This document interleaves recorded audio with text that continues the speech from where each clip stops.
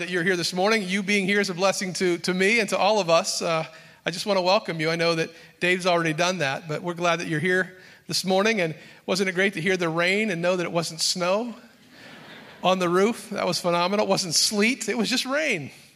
And I actually came to church today in this shirt without a coat on December 27th. So it's wonderful to have you here, especially on such a nice day. My name is Bob Thomas. I'm one of the pastors here. I just want to have you turn your attention to your bulletin for just a moment or two before Joe comes and opens God's Word for us. A couple of things that I want you to be aware of. A lot of times this time of year, people want to know about contributions and how to get them in on time for them to count in 2015. And there's instructions in the bulletin and also on the blue sheet in your bulletin that'll explain that to you. So if you have any questions, please look at that and check that out. There's also some important things coming up. Friday, January 7th, there's a thing called Life Group Leaders Boot Camp. And if you are involved, certainly if you're a life group leader right now, or if you desire to be or want to be, this is a great event for you to come to. Jennifer and Jim do a phenomenal job of putting these events on. It'll really give you a good idea of what it means to be a life group leader and equip you, in fact, to be a life group leader. So that's the green sheet that's in there. Please don't miss that. And then I also want to let you know that in a couple of weeks, on the 10th and the 17th, we're going to have a thing called Group Link. We've had it here in the fall. It's an opportunity for you to sort of check out all the life groups, all the life group leaders that are available. They'll be in the lobby. You'll be able to talk to people. Being in a life group is really one of the best ways to get connected here at Community Alliance Church. To not just come and go, but come and get connected. And that's really what we desire for everyone, so that we can be connected to one another as well as connected to the Lord. So please be prepared to check that out on the 10th and the 17th. This morning, again, Joe Flores, our operations pastor, is going to be coming and opening God's Word. Look forward to hearing from you. Joe, come.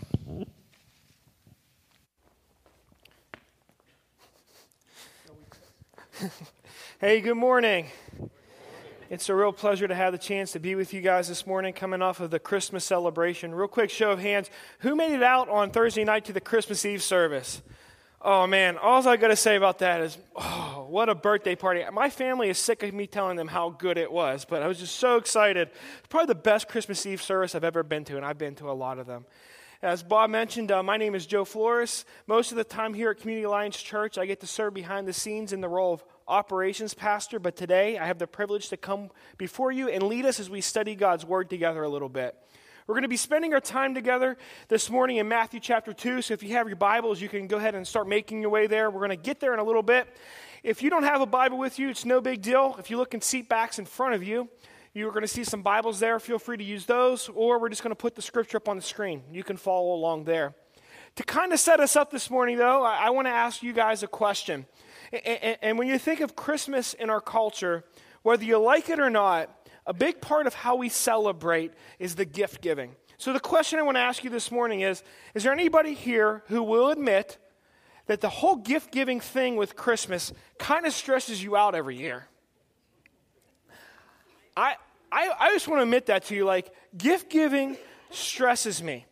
It's not because I'm cheap and I don't like to buy presents for people. It's because over the years I've come to the realization that I'm just not a very good gift giver. I'm not good at it.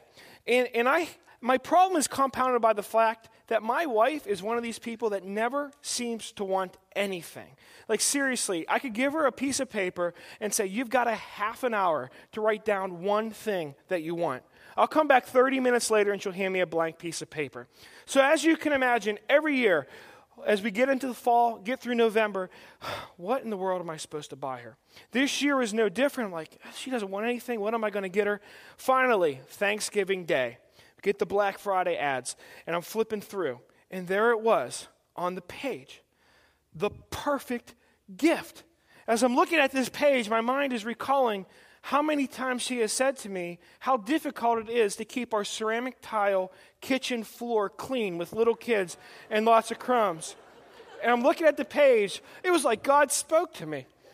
And I thought, I know, I'm going to get her a vacuum. Now, okay, before you judge me, in my defense, you have to realize that I was always told that you can never get your wife anything with a cord attached. And this was a cordless vacuum.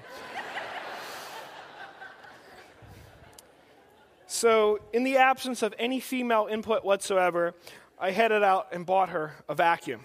And wouldn't you know it, my wife, who never wants anything, the next week she goes shopping with her mother and comes home and is all excited. And she says, I think I found what I want you to buy me for Christmas. I found this piece of jewelry I really, really love. Can you get it for me for Christmas? And of course I said to her, honey, no way. I already bought you a perfect gift. Why am I going to get you jewelry too? That doesn't make any sense.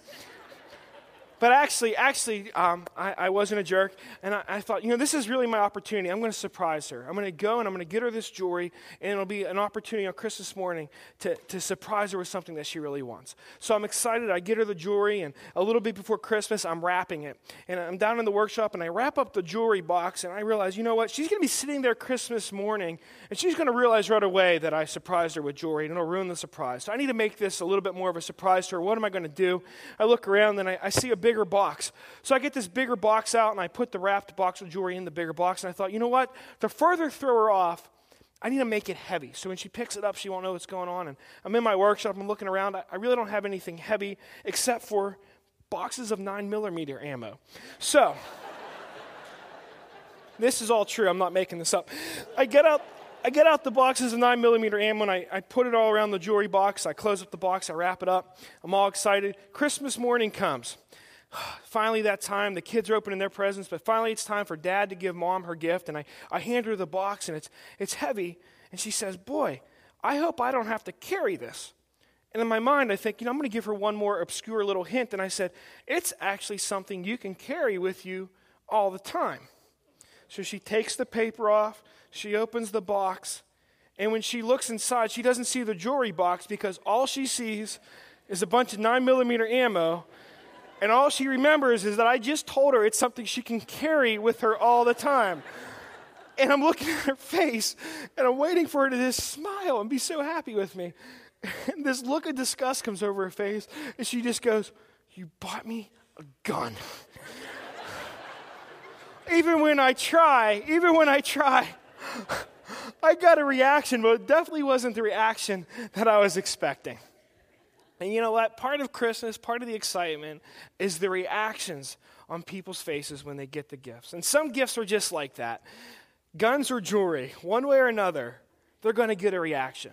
And this morning, as we sort of tie out Christmas, I want to look one more time into the Christmas story. Because at the heart of Christmas is a gift that demands a reaction and requires a response.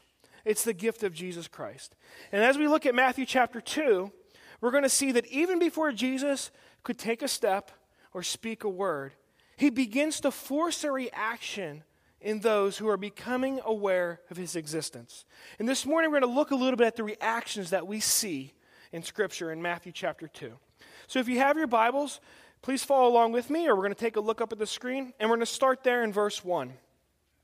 Matthew writes, after Jesus was born in Bethlehem in Judea, during the time of King Herod, Magi from the east came to Jerusalem and asked, where is the one who has been born King of the Jews?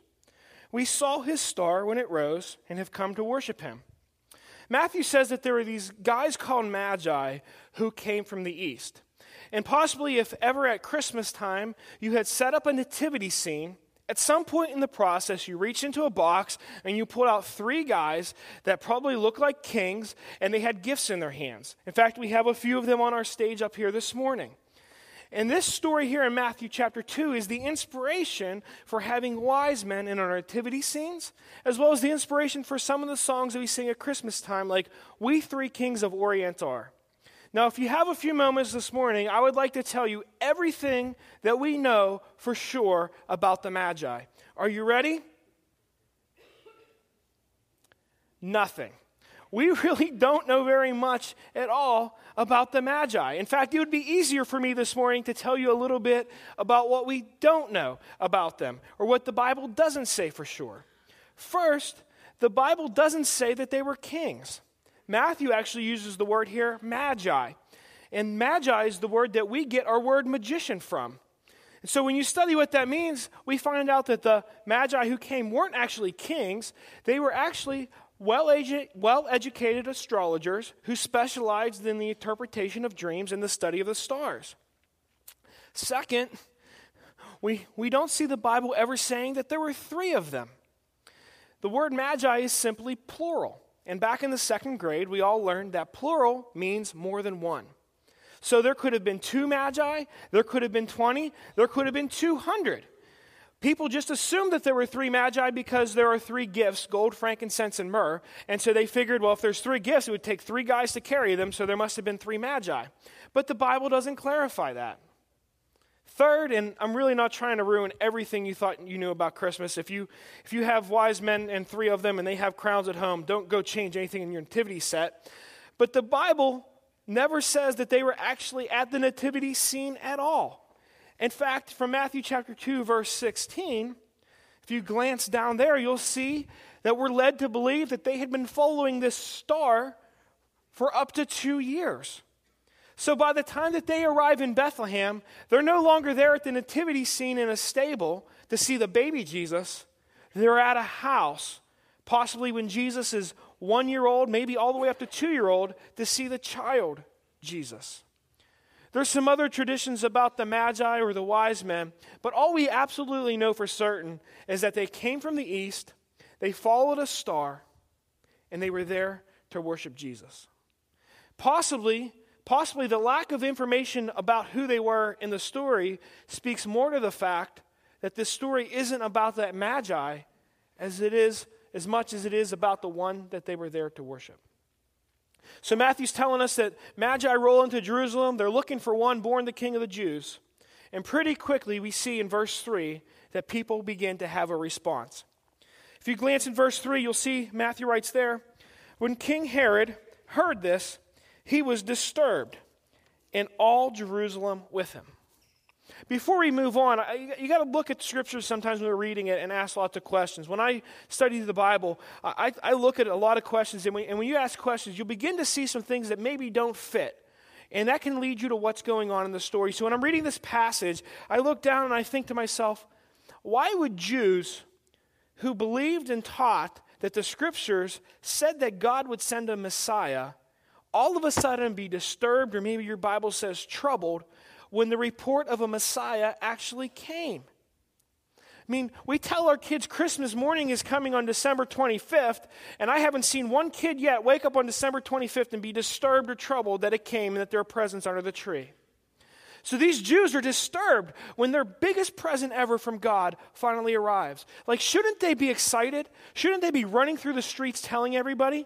Actually, shouldn't they be heading the 5 miles down to Bethlehem to go and see the Messiah for themselves? But instead, the Bible says that they were troubled or disturbed. What's going on here? If we read on a little bit, we begin to find out just what is happening. Take a look at verse 4. Matthew writes, when he had called together, he meaning Herod, called together all the people's chief priests and the teachers of the law, and he asked them, where is the Messiah? Can you tell me, where's this Messiah, this King of the Jews? Where's he going to be born? In Bethlehem in Judea, they replied, for this is what the prophet has written. But you, Bethlehem, in the land of Judea, are by no means least among the rulers of Judah, for out of you will come a ruler who will shepherd my people Israel. You got to realize here, King Herod, he's a politician. He's not a religious scholar. So he calls together all the really, really smart Bible religious people. And because the Jewish beliefs influenced the Jewish law so much, when the Bible says the teachers of the law, these were really like the lawyers of the time. So he gets these chief priests and these religious lawyers in the room. And we've got to understand here that in this society, people looked up at these guys for being super spiritual. They were like the religious icons. I mean, they went to church all the time. They gave money. They knew how to pray really, really loud and really, really pretty. And in fact, look at what they do when Herod asks them, where's the Messiah going to be born? It's not enough for them just to say, he's going to be born in Bethlehem. They actually know he's going to be born in Bethlehem. And let us show you how much we know by quoting the verse 2. But the problem with these religious people is this. Their point in the story ends with what they know about the Messiah, but not with what they do about what they know. Even though there were reports of the promised Messiah from God, and even though using a Bible verse, they even knew where he was going to be born. They seemingly tell no one. They do nothing. They go nowhere. Their reaction to Jesus was this passiveness, this disengagement. They didn't take what they knew and apply it to what they did. It's kind of like this. When I was in college, I worked at one of the large retail home improvement stores. I applied for a job after my freshman year. I got the job, and they threw me in the flooring department. And for the next 3 years, I sold literally tens of thousands of dollars worth of carpet and hardwood flooring and ceramic tile and vinyl flooring and all kinds of flooring stuff. And my job was when customers came in with questions about how to install the flooring, I had to explain to them how to do it so that they got the job done right. And so I was able to explain to customers how to choose the right carpet padding for their carpet, what the proper nail patterns were for subflooring, how to set a piece of ceramic tile and get the proper spacing, and how to lay floating floor, and much, much more. And after I explained to them all about how to do it, I had to make sure that they had the proper materials and the right tools to get the job done on their own. It's been a while, so I feel like I can let you in on a little secret if you guys promise not to tell anybody.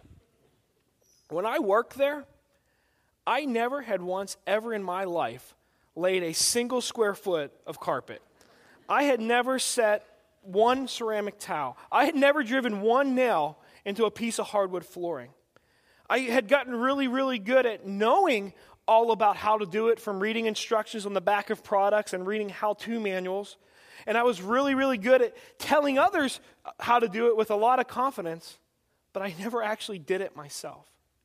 And the religious leaders were kind of like that here, weren't they? Like, they knew all about what was going to happen from reading the Bible, and they were really, really good at telling others that you need to be like this. But when we see from Scripture here, and countless times through Jesus' ministry to come, that they didn't actually do it themselves. And when a report of the Messiah came, instead of being excited and finding him and worshiping him, they react with fear, because a true Messiah would mean that their religion would be exposed as empty. And so actually here in this passage, instead of doing nothing, they do worse than nothing. They take the Scripture about where the Messiah is going to be born, that's intended to point them to Jesus, and they take that Scripture and give it to Herod to use to find Jesus, to eliminate the threat to their religious facade. And before we move on here, I just got to challenge us with this. I got me and you. How in your life, how in my life, are we living like these religious leaders? You see, it's easy. The more you come to church, you're going to realize that it's easy to begin to look really religious on the outside and impress people with our spirituality. I mean, for goodness sakes, folks, we're all here on December 27th, the Sunday after Christmas. I don't know if I should let you in on a little secret, but this is like the Sunday that everyone skips church. This is the Sunday that we even let the operations pastor speak. And yet we're all here. I mean, does it really get more spiritual than that? But here's what I know, and here's what I think these religious leaders show us. And here's what we need to apply in our lives, is the more that we focus on appearing religious and doing religious things on the outside without allowing Christ to change us on the inside, the further we grow away from Jesus, not the closer we grow to him. These religious leaders are passive, disengaged. Let's see what Herod does with the information that they give him. How will he react? Read on in verse 7. The Bible says, "Then Herod called the Magi secretly and found out from them the exact time the star had appeared. He sent them to Bethlehem and said, 'Go and search carefully for the child. As soon as you find him, report to me so that I too may go and worship him.'" Now, if this is the first time you've ever read through this story, or if it's been a while and you don't remember the details, it can appear on the surface that Herod is on the same page as the Magi. But if I give you a little bit more background information on Herod, we're going to see that he had ulterior motives for finding out where Jesus was. In the Bible, Herods are kind of like George Bushes. There's more than one of them, and it's really difficult to keep straight which one people blame for what. And so this Herod here, he's called in history Herod the Great. He's called the Great because under his supervision, there were these magnificent construction projects, palaces and temples, public buildings, even entire cities were built. And he had all these accomplishments. But the other thing history tells us about Herod is that he was extremely paranoid. He was constantly afraid of any threat that might come and take his throne in his place of power. And history also tells us that when he felt that something was a threat or that someone was a threat, he would deal with brutal, lethal force with that threat. In reading history, you'll find a long list of people that Herod actually had killed because he thought they were conspiring against him. And this list included people close to him, his brother-in-law, his mother-in-law. He even killed 3 of his very own sons because he thought they were trying to take his throne, as well as his quote-unquote favorite wife. When Herod thought something was a threat, he would do anything to eliminate the threat. And so Herod responds here the way we would expect him to respond in light of that, and he begins to develop a plot. And he calls the Magi in. And if we're making a movie, verse 7 and 8 would be where we would play the sinister music. And he tells them, I want to go and worship the king. Can you let me know where he is? But in reality, he wanted to get a location so he could send soldiers to have him killed. In fact, this sinister plot is confirmed in verse 16, because when the Magi don't play along with the plan, we see there that Herod was so violent and so adamant about keeping his power and so cold in his heart that he actually ordered the murder of every baby boy 2 years old and younger in Bethlehem. He was a wicked, wicked, awful man. He responds to Jesus with violence and aggression. But there is a point I want to make here, and this is sort of sidetracked. This isn't part of the message. This is free. We're not going to blast the plate again or anything. I just want to share it because I feel like this is what God wants me to say here. You have to pause for a minute in the story and notice, who is it that God uses to send the Magi on the final leg of their journey towards Jesus? Verse 8 said that he meaning Herod sent them to Bethlehem. At this point, we're led to believe that the star had disappeared. The Magi are actually walking around Jerusalem saying, where's the one born the King of the Jews? So it seems like they don't know his location. And so God uses Herod, the ruthless, wicked baby murderer. Not a star, not a prophet, not a dream. He uses Herod, an evil king, to direct the Magi to the Messiah. Here's the point. 2016, something big is going to happen in our country. We're going to have an election. And we're going to choose the leaders for the next phase of our history as a country. If you're anything like me, in past election years, you may have gotten all wound up in the election. And the closer you get to it, the more you fret over what's going to happen and who will be chosen. And if you're anything like me, you probably have a candidate you think would be the best and a candidate you would think would be the worst.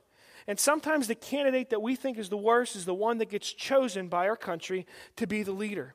And when that happens, we can begin to feel depressed and anxious and worried and think the future is bleak. But let verse 8 here be a reminder to us that God can use any king, any leader, no matter how evil they are, to accomplish his plans and purposes. Verse 8 teaches us that no matter who is in office, God remains on the throne. So Herod responds with violence and aggression because he realizes that Jesus truly is a threat to the throne of his life. Jesus came to be king. If we read on now, we'll see that the Magi also realize that Jesus is a king worthy of a throne. Take a look now in verse 9. After they had heard the king, they went on their way. And the star they had seen when it rose ahead of them until it stopped over the place where the child was. When they saw the star, they were overjoyed. On coming to the house, they saw the child with his mother Mary, and they bowed down and worshipped him. Then they opened their treasures and presented him with gifts of gold, frankincense, and myrrh. And having been warned in a dream not to go back to Herod, they returned to their own country by another route. It helps to get in the mindset of what is going on here. These magi had been traveling on a journey for probably over a year. In that time, they had covered hundreds, if not thousands of miles. Imagine with me for a moment, where were you last Christmas? Like, what did you do? And then what if after the day after Christmas last year, you had started on a journey? And every day after that, between then and now, you journeyed 5, maybe 10 miles closer to your destination. After journeying for 365 days or more, how happy would you be to finally be where you're going? So the Magi, they make it. They're there. The journey's over. They come into Bethlehem. And as they're coming through the town, maybe they approach the house and they hear laughter, or maybe they hear the cries of a child. And with a caravan of the size of which that they would have traveled with, it's probably likely that when they came into Bethlehem, which was a very small town, there was a great big commotion. And so people are wondering, what's going on? What's happening here? Matthew actually says, not that they went into the house, but that on coming to the house, they saw the child and his mother. So it's likely that Mary hears what's going on out in the streets, and she comes out with the child to see what's going on. And here come these magi. And they come up. They get off whatever animals they have been riding. They come before Jesus and his mother. Now, you got to wonder, like for Mary, would it have seemed strange to her, a poor wife of a carpenter, to have such wealthy foreigners visiting her? Or maybe when you've conceived a child to the Holy Spirit, it takes a whole lot more than that for something to be weird. And the Magi, they get down, and the Bible says that they bow down. But if you have the New American Standard Version, it translates that word bow down a little bit better. It literally says that they fall down, like flat on their face, fall down. Here's these wealthy men, and they fall down flat on their face in front of the child. Their journey's over. They see Jesus, and they just lose it. They fall on the floor and worship him. Maybe it was weariness from the journey. Maybe it was happiness that it was just over. Or maybe they truly recognized that they weren't just in the presence of a child. They were in the presence of a king who was God himself and would change the world. And so they fall and they worship him. And after a period of time, Matthew writes that they got up and they opened their treasures and presented to him gold, frankincense, and myrrh.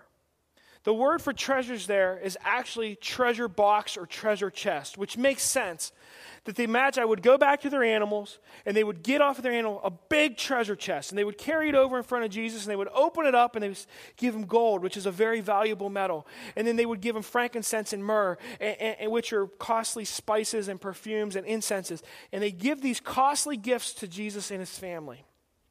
And you can just imagine the scene of worship and gifts, and people are looking around, and this is really, really weird. This doesn't happen too often, and it doesn't really happen anywhere, and this is happening. And if you read on, Matthew writes something that seems kind of odd. In verse 12, Matthew writes this. Coming off of this whole scene of worship and gift-giving, Matthew writes, "And having been warned in a dream not to go back to Herod, they returned to their country by another route." Does this seem strange to you? I mean, if I'm talking to Matthew, I would say, Matthew, you mean to tell me that these guys travel thousands of miles possibly for over a year, they show up in town long enough to worship, give gifts, have a dream, and then they head home? Like, if I was part of that group, wouldn't I have wanted to see at least Jesus do a miracle? When I said, Jesus, while we're here, can you make us a dinner out of fish and loaves? Or maybe here's some water, Jesus, make us some of that good wine. Or maybe just get a signed diaper from Jesus, or snap a selfie, or do something, right? Like, if I travel somewhere for a year, I don't want to stay for just a short period of time and take off. But nothing like that happens. They show up, they worship, they give crazy expensive gifts, they have a dream, and they head out. And if Matthew would say something back to me, he would probably say, look, I didn't get to make this stuff up. I'm just telling you what happened. When I'm reading through this story, it doesn't make a lot of sense to me. Unless, well, what if the point of this story wasn't that the Magi came to Jesus to obtain something from him, but to offer something to him? What if their entire mission was simply to give to Jesus something that they held personally valuable, something that was important in their lives. What if the only reason they came to him was to come and worship him and take their treasure chest, come before the child, open the lid, and say, Jesus, we want to give you what's inside.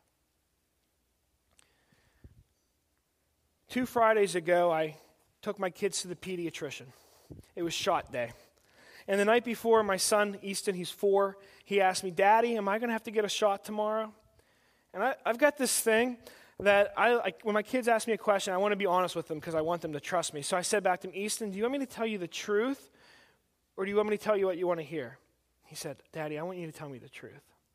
So I said, yes, Easton, you're going to have to get a shot tomorrow. And I don't know what I was really expecting to happen. Was he going to look up at me and say, Dad, you know what? Thank you for telling me the truth. Even though I know it's going to be difficult to have a shot, I appreciate your honesty. He did exactly what I would have done when I was 4. I don't want to get a shot. The next morning, first thing he says when he wakes up, I don't want to get a shot. The whole way to the doctor's office, I don't want to get a shot. I mean, by the time we get there, I was so miserable. You could have given me 50 shots if it would have just made him be quiet. Like, I'm thinking the whole time to myself, I know the Apostle Paul says in Ephesians to speak the truth, but he didn't have a 4-year-old at home. So I decided then and there, next time this happens, next time it's shot day, I'm lying to my kid. I don't care. So we get there, and sure enough, the shot's over, and it, then the magic moment, the shot happens, and the magic moment comes, and the nurse says, you can go and get something out of the treasure chest. So the tears dry up, and the pain all goes away. We walk around the corner, and there's the treasure chest of the doctor sitting on the floor. And the nurse goes over, and she opens the lid, and it's like, 5-cent toys, okay. And then she says those magic words that will make any kid forget he had just taken a needle in the leg. She said, you can have anything you want. And I want to consider this morning, and ask you to consider with me, what if in your life you had a treasure chest? And inside your treasure chest of your life was everything that you held dear. Inside the treasure chest is what's most precious to you. If Jesus came and you opened your treasure chest and let him look inside, what would he see? And if Jesus asked you, can I have anything I want? What's the thing in your life about which you would say, you can have anything you want except that? What would your except that be?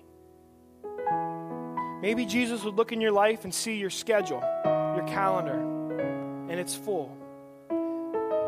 And you know that if you're going to grow in your faith, that you've got to make the time to spend time with Jesus in the Word and talking to him through prayer. And maybe he's telling you, look, you got to get involved in a life group. You need connections with other Christians. But you're just so busy. And when he tells you got to make the time, the truth is you're just not willing to cut anything else out of your life to make time in your schedule for Christ. Maybe he looks in your treasure chest and he sees your wallet and he sees your bank account and he's telling you, I want you to give a portion of your finances to help further my ministries.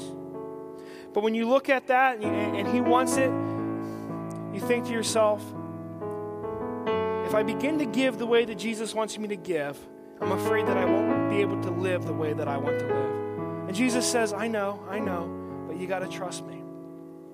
Or do you look in your treasure chest and the thing that's most dear to you is your career? The time and effort that you put in at work, you know that it takes away from you being the husband or the wife or the mom or the dad that God wants you to be. But the truth is, it's just easier to tell your spouse or your kids no than it is to tell your boss or your customers no.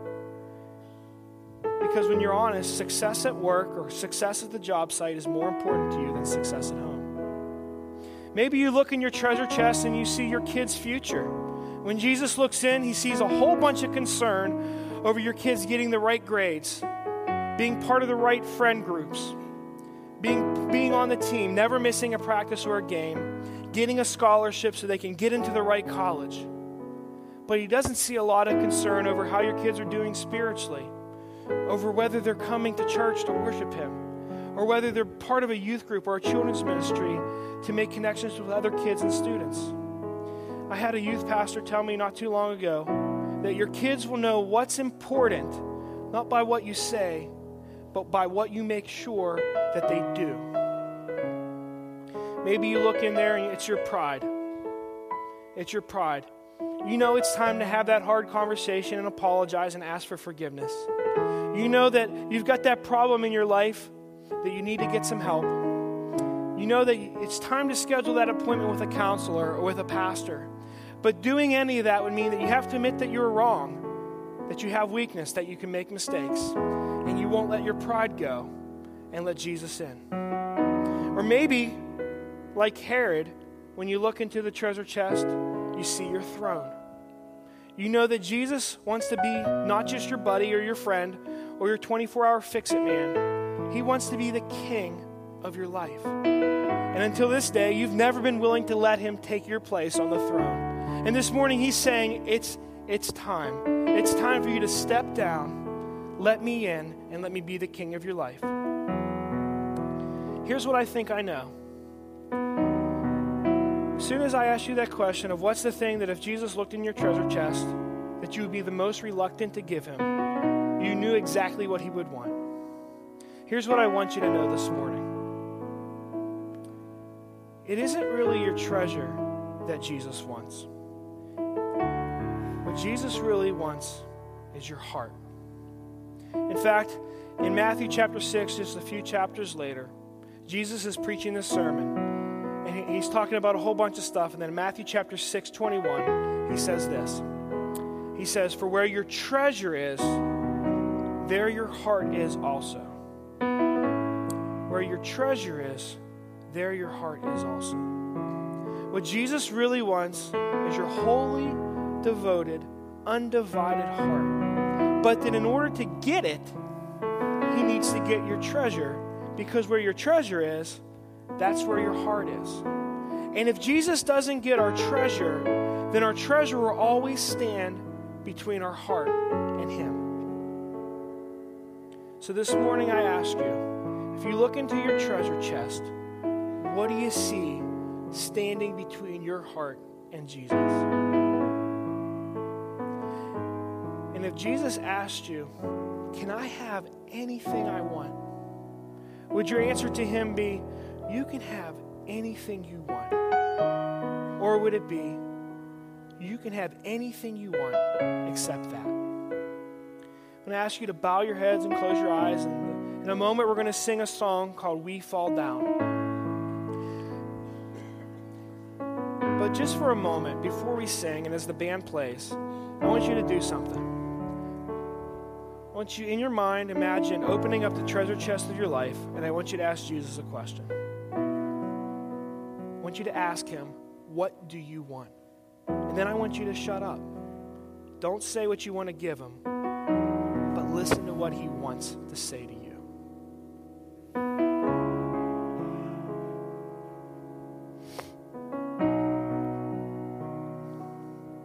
We're going to sing together now. I ask that you would stand to sing. If God's working on your heart, if he wants you to deal with something, I just invite you to come forward. There's pastors or elders who'd be happy to pray for you. Please stand and sing with us as we sing We Fall Down.